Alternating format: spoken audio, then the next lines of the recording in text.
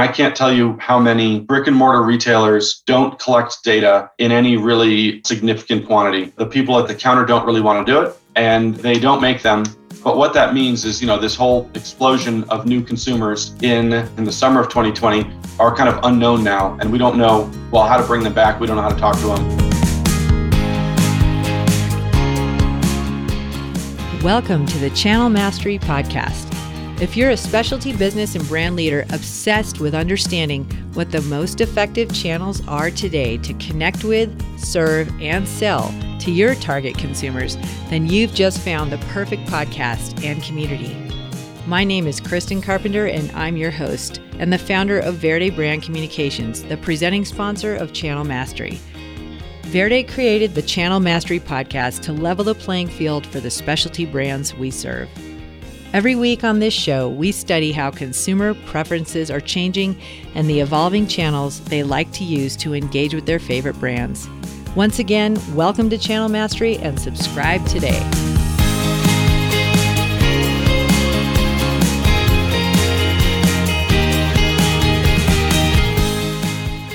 Welcome back, everybody, to another episode of the Channel Mastery Podcast. I'm so excited to introduce today Scott Buelter, who is the president and CEO of Ascent 360. Welcome to the show, Scott. It's great to have you. Hi, everyone. Thank you. Glad to be here. So Scott and I have met each other through the years through various clients, and I have such respect for what you've built. And I was hoping that you could bring the audience up to speed in terms of a little bit of your career trajectory and how you became inspired to be the founder of this great company. Yeah, I would love to. So I started my career in software and data, and that was actually out in California, in Los Angeles. And interestingly, my wife and I were coming back from Yosemite. We did a backpacking trip, and we just realized that we love the mountains, and it's 6 or 7 hour drive through LA as you get there. And we said to ourselves, we've got to move to Colorado. And we make it out to Colorado. And I was back in the data business, but at a company that provides support to the Fortune 500, right? The Dells, the Geicos, the really big companies who are global and have hundreds of millions of dollars to spend on data and then data personalization. And what really drove me was to say, how do I bring that, best of breed, bleeding edge sort of technology, but bring it to a different consumer. And I was actually pulled into a company called the Leisure Trends Group that served the outdoor industry, 300-400 fantastic outdoor customers. I helped kind of build and lead their CRM division. And, the mission there very much was, let's build a technology that is like Merkle, that does all of the amazing sort of, consumer personalization, but let's bring that to the outdoor industry. Let's bring it to the mid-market. And from that, Ascent 360 was born. So that's visionary because tell us what year that was, and we can go into this a little bit more. It was 2013 that we split up from the Leisure Trends Group, but I think it was about 2010 that I joined Leisure Trends, which, it's 10 years ago now, amazingly. It is amazing. And the reason I bring that up is that is very forward looking. I mean, everybody has an opinion on, at the time, in Leisure Trends. I remember because even when I was a journalist, Leisure Trends was how we defined some of our editorial. We always got a lot of response. Everybody's like, it doesn't capture this, it doesn't capture that. But really, everybody relied on it. It was trusted. And yes, they did feel it was for them as specialty brands. You really, I think, elevated the opportunity for small specialty or mid-sized specialty brands, though, with Ascent 360. So let's talk about that a little bit. Yeah. What I think is interesting, if there's a little bit of vision in it, I think with every vision comes some personal experience.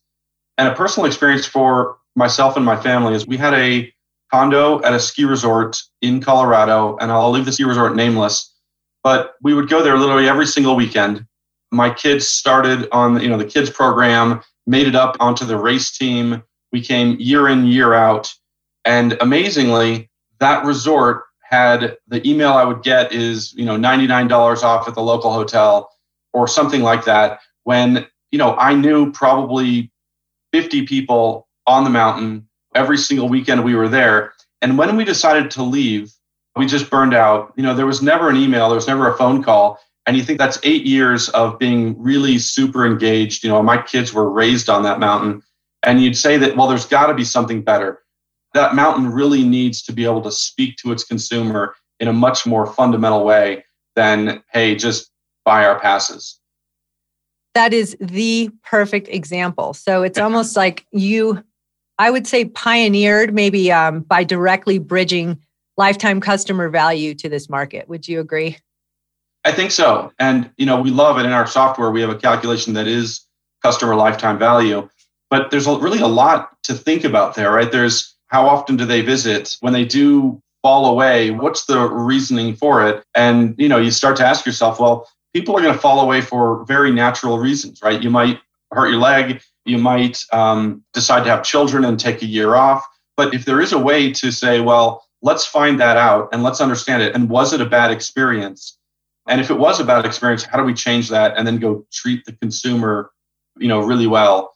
I have this classically, we work with a lot of bike retailers, but when I go into a bike retailer, for whatever reason, I look like the sort of guy who doesn't have any idea what he's doing. and I don't know why, but maybe everyone will have an understanding on their own. But what ends up happening to me is that the retail salesperson ultimately says things that I feel kind of a little bit demeaned by, right? And that's kind of a classic thing in bike retail, right? The guy who you're talking to probably raced at one point and then they really know what they're doing. But the question starts being, well, if you know the person, how do you talk to them in a voice that fits them very, very well? Because, when I am in a bike retail store, I actually am asking for help. And that's like why specialty retail exists. That is how specialty is going to skyrocket past this COVID-19 as well.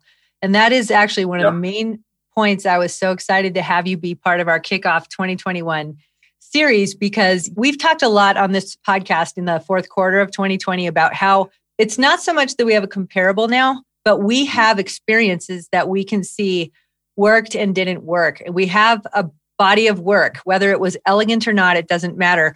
We have things that we can look back on and graduate forward as we're looking to kind of manage another. I think every year going forward is not going to be like, here's my annual marketing plan or my annual sales plan. Like everything is going to continue to have a level of having to be nimble built into it today because the consumer expects that. So you have such a great purview into specialty data and consumer behavior. So I'd love to just make sure that we really treat our audience today to what's in your brain. Okay, so walk us through 2020. Maybe talk about some top areas of focus that you've seen evolve with how your customer value equation is. Like, what did they discover about you this year that made them realize something that they could do to survive or thrive? Or give me some examples of that. Yeah. So, what it makes me think of is if you listen to evolutionary biologists, they look over the swath of hundreds of thousands and millions of years, but they know that there are these moments that evolution happens very rapidly. And I think one of them might be called the Precambrian explosion, right? Where just all of a sudden thousands of species existed. And that might be a very lofty sort of analogy. But I think 2020 looks a little bit the same from the consumer's perspective. So from the consumer's perspective, as things shut down, a couple of things happened, right? There's certainly a world in which the consumer felt a lot of pain. They were out of a job. They were nervous. Maybe they had a lot of free time. And then there was another set of consumers who actually said, well, I've got almost nothing to do. I'm stuck at home, but I'm still getting a paycheck. And they started interacting with the world in a way that they never had before. They're all of a sudden using online tools, delivery mechanisms, shop at home, pick up, curbside technologies that they really hadn't bothered to in the past. So, the evolution from the consumer perspective was remarkably quick.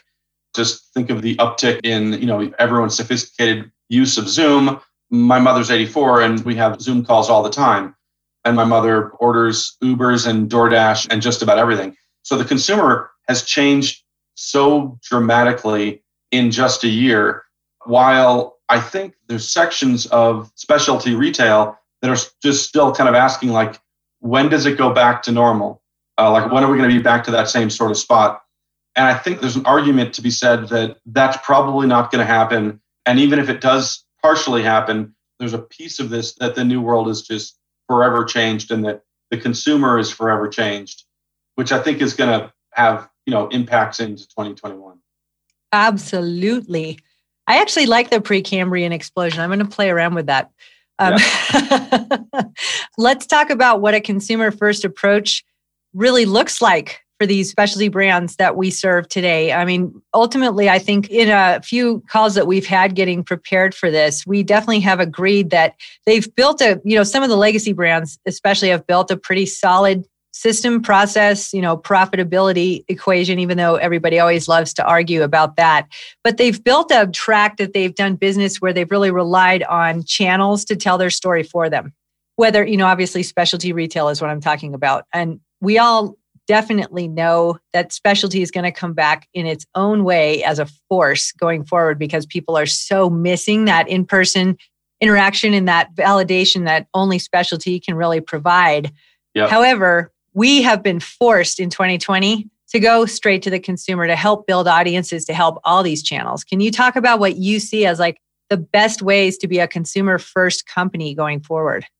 Yeah. So I think the way to start thinking about consumer first is weirdly, not to think about 2021, but it's first to start thinking about like 1950 or 1960 or something and say, well, if you were a consumer that was, let's say, building a deck on the back of your house and you went into your local hardware store, what was your experience? And if I had to bet, the experience felt a little bit like you walk in, it's your 9th time in there, you're not entirely sure of what you're doing building this deck, but there's a couple folks inside who you've gotten to know. They've been helping you. They've been coaching you. They've been telling, this pre-YouTube, right? You don't have videos to go watch how to do this stuff. So when you walk in, they know you, they understand what you're trying to achieve, and they're going to help you through it, and they're going to give you some tools to make that happen.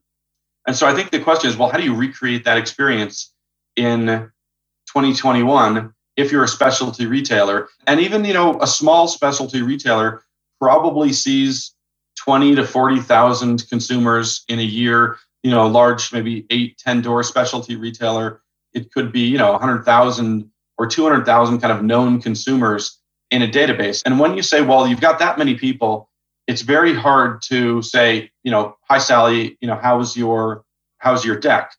But you actually can do, a lot of versions of that. So if you think that a specialty retailer probably knows that, someone named Scott Buelter bought a Specialized bike a year ago, you can start making some assumptions about what that looks like for me, the consumer. And you can also say, well, he didn't come in for the 30-day tune-up that we give for free. It probably means he's either chosen some like self-support methodology or he's gone somewhere else. But why don't we start there and start thinking about, we know the consumer, we know what he bought, we know what the life cycle probably looks like. Let's make sure that we communicate with them, using data to get some sort of answer. And that can, I think, look like, well, let's start the relationship when they buy the bike. Let's make sure that we know what their goals are. We know why they're buying the bike and we know what they're buying. And then let's make sure that, within some period of time, we're communicating with them about accessories, right? When they get home and find out that their gloves really don't fit anymore, their old helmet doesn't do what they want it to, so they're going to go get another one. And where are they going to do that? They can do it at some local big box store because they probably carry all that stuff, or they can maybe drive a little further and come to your store. And let's make sure that they come to your store, not just because it's closer, but because like the experience was good. They know that someone might actually know their name or have a sense of, who their good customers are. And then let's, keep following that life cycle, that journey. And I think that's what customer first marketing is all about. It's let's try to know people. You can know some of them in a one-to-one sense. You're going to know some of them in a segmented sense, 5,000 people who, did something else, let's say buy a kid's bike, and that can be in a segmented sense. And then, you can know them from a demographic sense and all those sort of things as well. Awesome.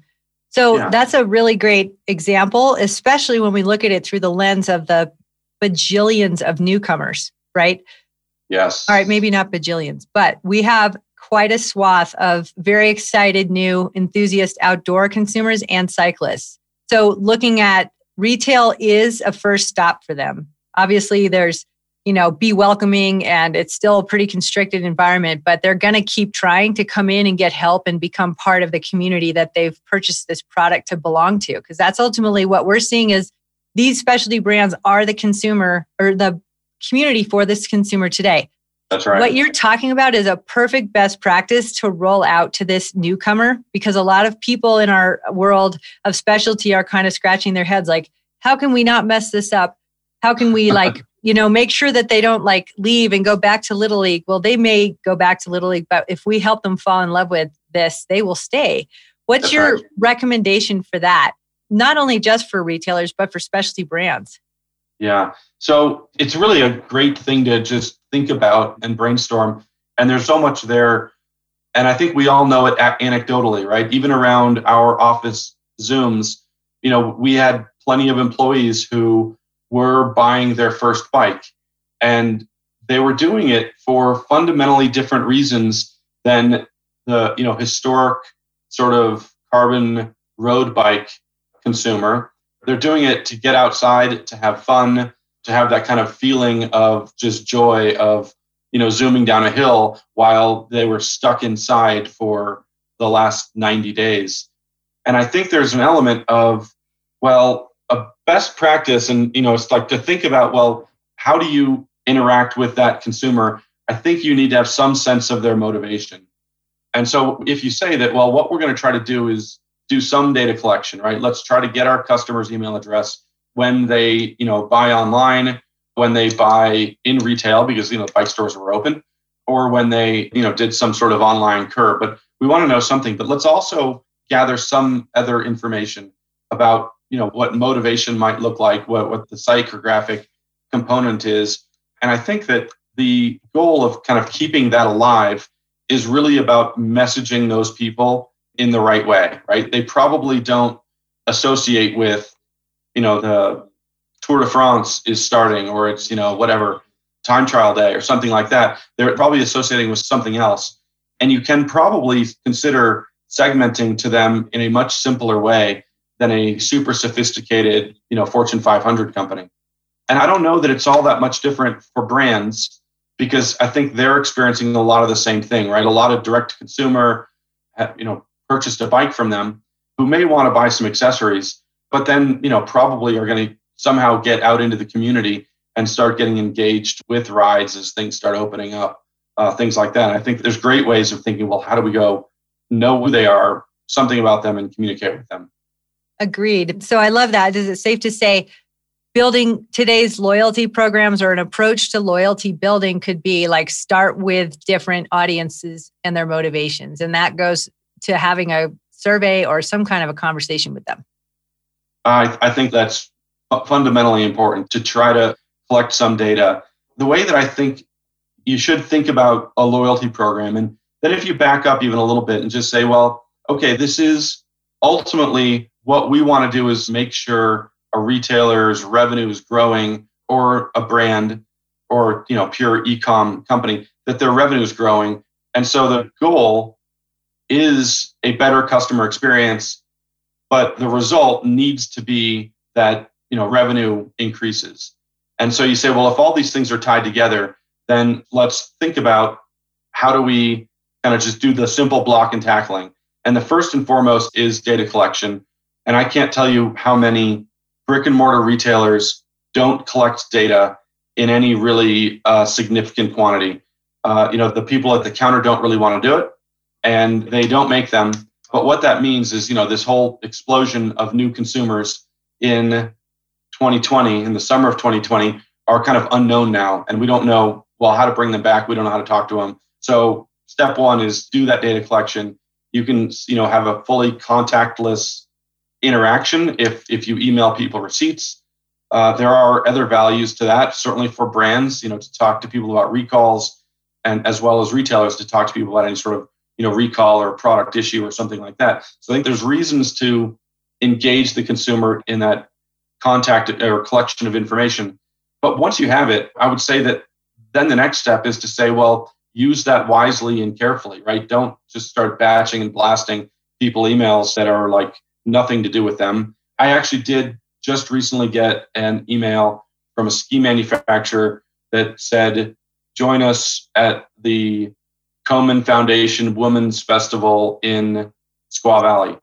And it was for women only, right? And so I'm not a woman. I don't live near Squaw Valley, although I would be happy to go if I could get out there.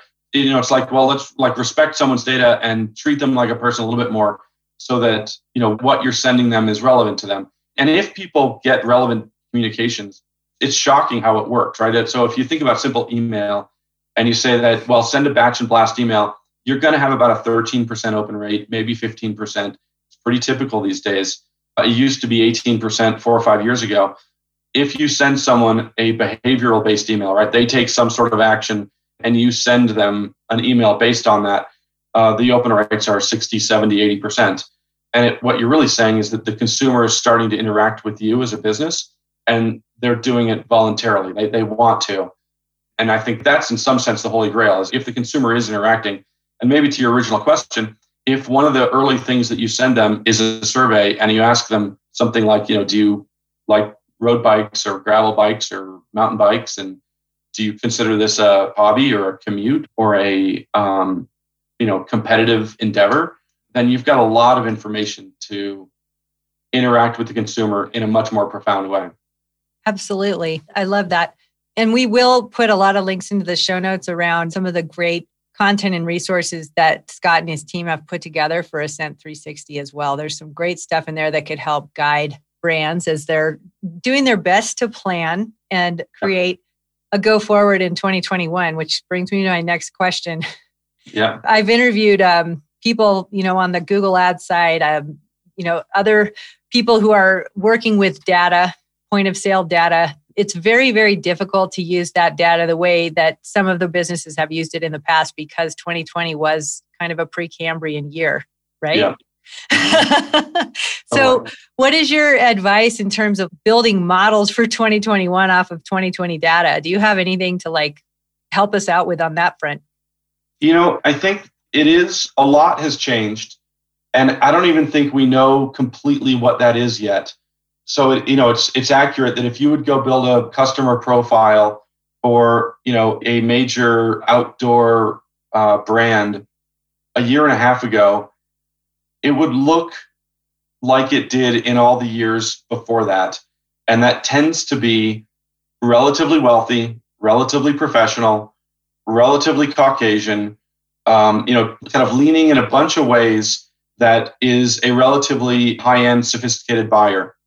I'm positive that has changed this year for a whole host of reasons. People have been getting into the outdoors that have never had an opportunity to. It's actually their safe place now, right? It's where they feel comfortable. And those consumer profiles are changing. And that doesn't mean that you should change your brand to meet that consumer, but it may mean that you want to change your messaging to meet that consumer. I would also say that if you actually go look at one of those former profiles, you'll find an enormous amount of wealth that is heavily engaged in buying outdoor equipment. If that has in fact changed, and I think that it has, then it's probably incumbent upon the brand or the retailer to start thinking about, well, how do you communicate in a specialty sense with different segments of the consumer? And I don't actually know that we have a pretty good sense of exactly how the consumer is changing beyond some of those items, or necessarily what the best mechanism is to communicate a little bit differently. But what we do know is that that consumer does look a little bit different. Mm-hmm. When you think about some of the fundamentals, though, I think some of the models really will stay the same. So if you think about, well, if you would create a predictive model of what goes into kind of like your next best consumer, it's going to be some combination of, have they bought recently? It's unintuitive, but recent customers are the most likely customers to buy again. It certainly is, are they engaging with you, right? Are they coming to your website? Are they looking around at stuff? Are they engaging with your emails? And, probably some combination of income and other attributes. But if you just think about those probably haven't changed all that much. However, the way that they want to interact with you, I think, is probably totally unpredictable. Some people really couldn't care less and they'll just come into your store and they don't even want to wear a mask. And other people are really in a place where they say, look, I've got family that has health issues, or I might myself, and I need this to be a very clean, smooth process, even post-vaccination. And I think it's probably going to be really important to kind of continue that evolution around the retail purchase process. I hear you. And I think what's online, bringing people into the store when they're able to do that, and they can do it now, I think in some level, in some regions, they can do curbside, et cetera. But that consumer decision journey online is super important. And Ascent does inform, I think, the top converting platform, which is email. So do you have any great words of wisdom around the evolution of email marketing as we go into 2021? Yeah. So there's a couple of things here I think are worth really digging into. The first is that email's not dead. And we've all been predicting the death of email literally for 10 years. I think I was 5 years old when they started predicting that. I think that's probably right. It continues to be the workhorse. It is the highest ROI channel that's out there even today, right? It's inexpensive to send and it converts.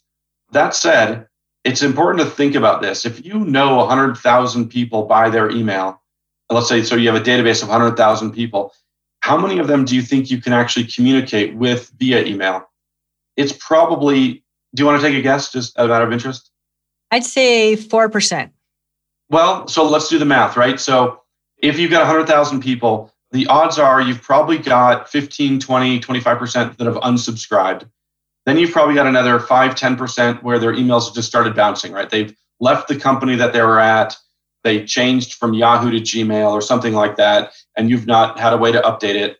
Then you've got an enormous bunch of people who are just not responding anymore, right? They bought something from you 4 years ago. They're really into it, but their life has changed. They moved to Boston, whatever it is. They're not engaged with your email anymore. So maybe you've got 30% that will actually once a year or twice a year open that email. So it's 30,000 people. Look, it's half the size of a big stadium. So it's a lot of people, but only 30,000 are there. And then you say, well, how many are actually going to open it or click on it? It's probably near the sort of metric that you're talking about, right? So I think that the way to turn that on its head is to say, well, let's use the data to focus on automations that are based on someone's behavior, right? They put something into their cart, they're browsing your website, they opened an email, they bought something, they're arriving at your hotel in 30 days. Any of those sort of behavioral sort of emails, you're going to have a 70, 80% open rate. And those things are absolutely going to kill it, right? The ROI is extremely high. But then you say, well, the ones that you can't talk to via email anymore, right? It's they're not engaged anymore. You can communicate with them via other channels, right? You can take, let's just pretend, this is an easy example. If you had 1,000 season pass holders and 700 of them have not opened an email in the past 6 months, you can take those 700 and you can push them into Facebook. It will match Facebook users that are real Facebook users that have that email address, and you can show them an ad. And if their preferred channel is Facebook, well, they're probably going to see your ad. They don't use email much anymore. They're using Facebook.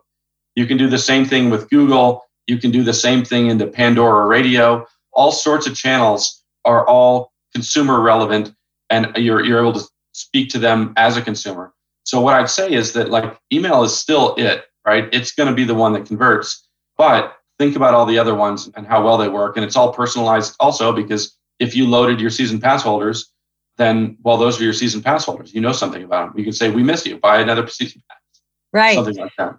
I love that. You make it sound so achievable, and it truly is. I think you just have to keep that, whether or not the holidays gave you a time to rest up and kind of come back after your business in a way where you don't feel depleted. Because I think so many of us at the end of 2020 were really on our last legs. Yeah. But we have to dig deep and we have to keep evolving and kind of look at that as well, I just had almost a year to train.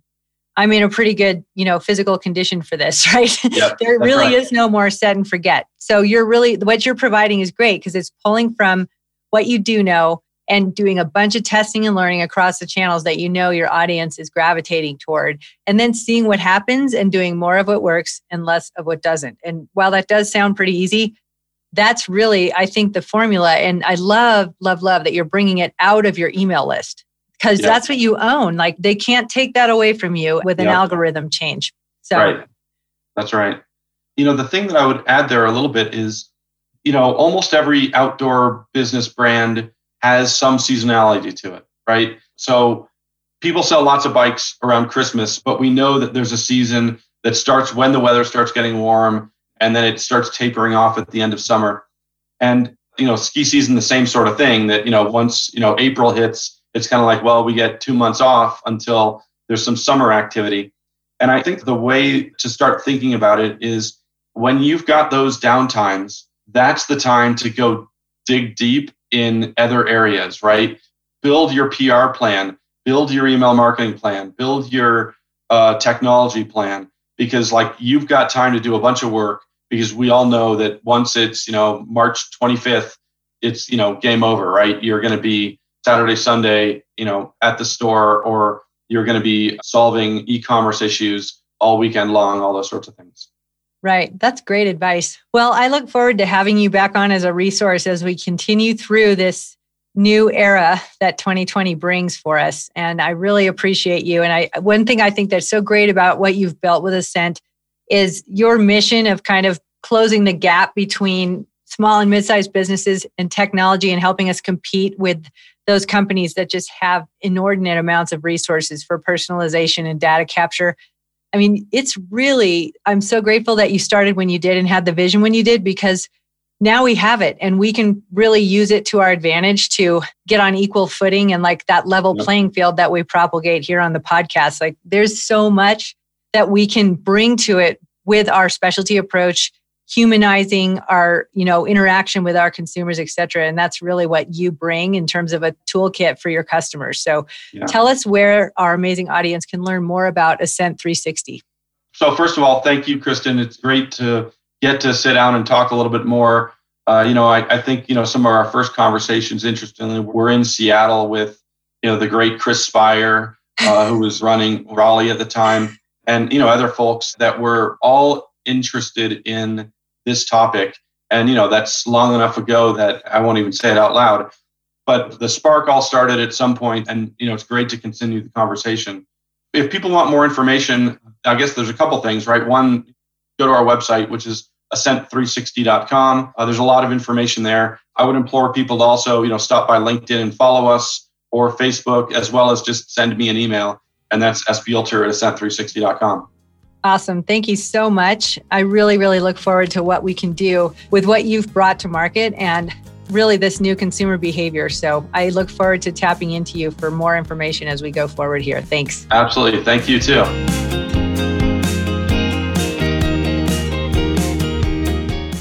Thank you so much for listening to the show today. If you're finding value in the Channel Mastery podcast, and I certainly hope you are, I'd love to ask that you subscribe to the show on your favorite podcast platform, as well as rate and review the show on iTunes. Doing so helps more people discover the content. More specialty business and brand leaders can be helped by the incredible resources we're offering every week on the show. I also would like to invite you to join our community at channelmastery.com or verdepr.com. Sign up with your email and you'll receive special resources and content created just for friends of the podcast. You'll also receive advance notice of new Channel Mastery trainings and offerings. Thanks for listening, and see you next week.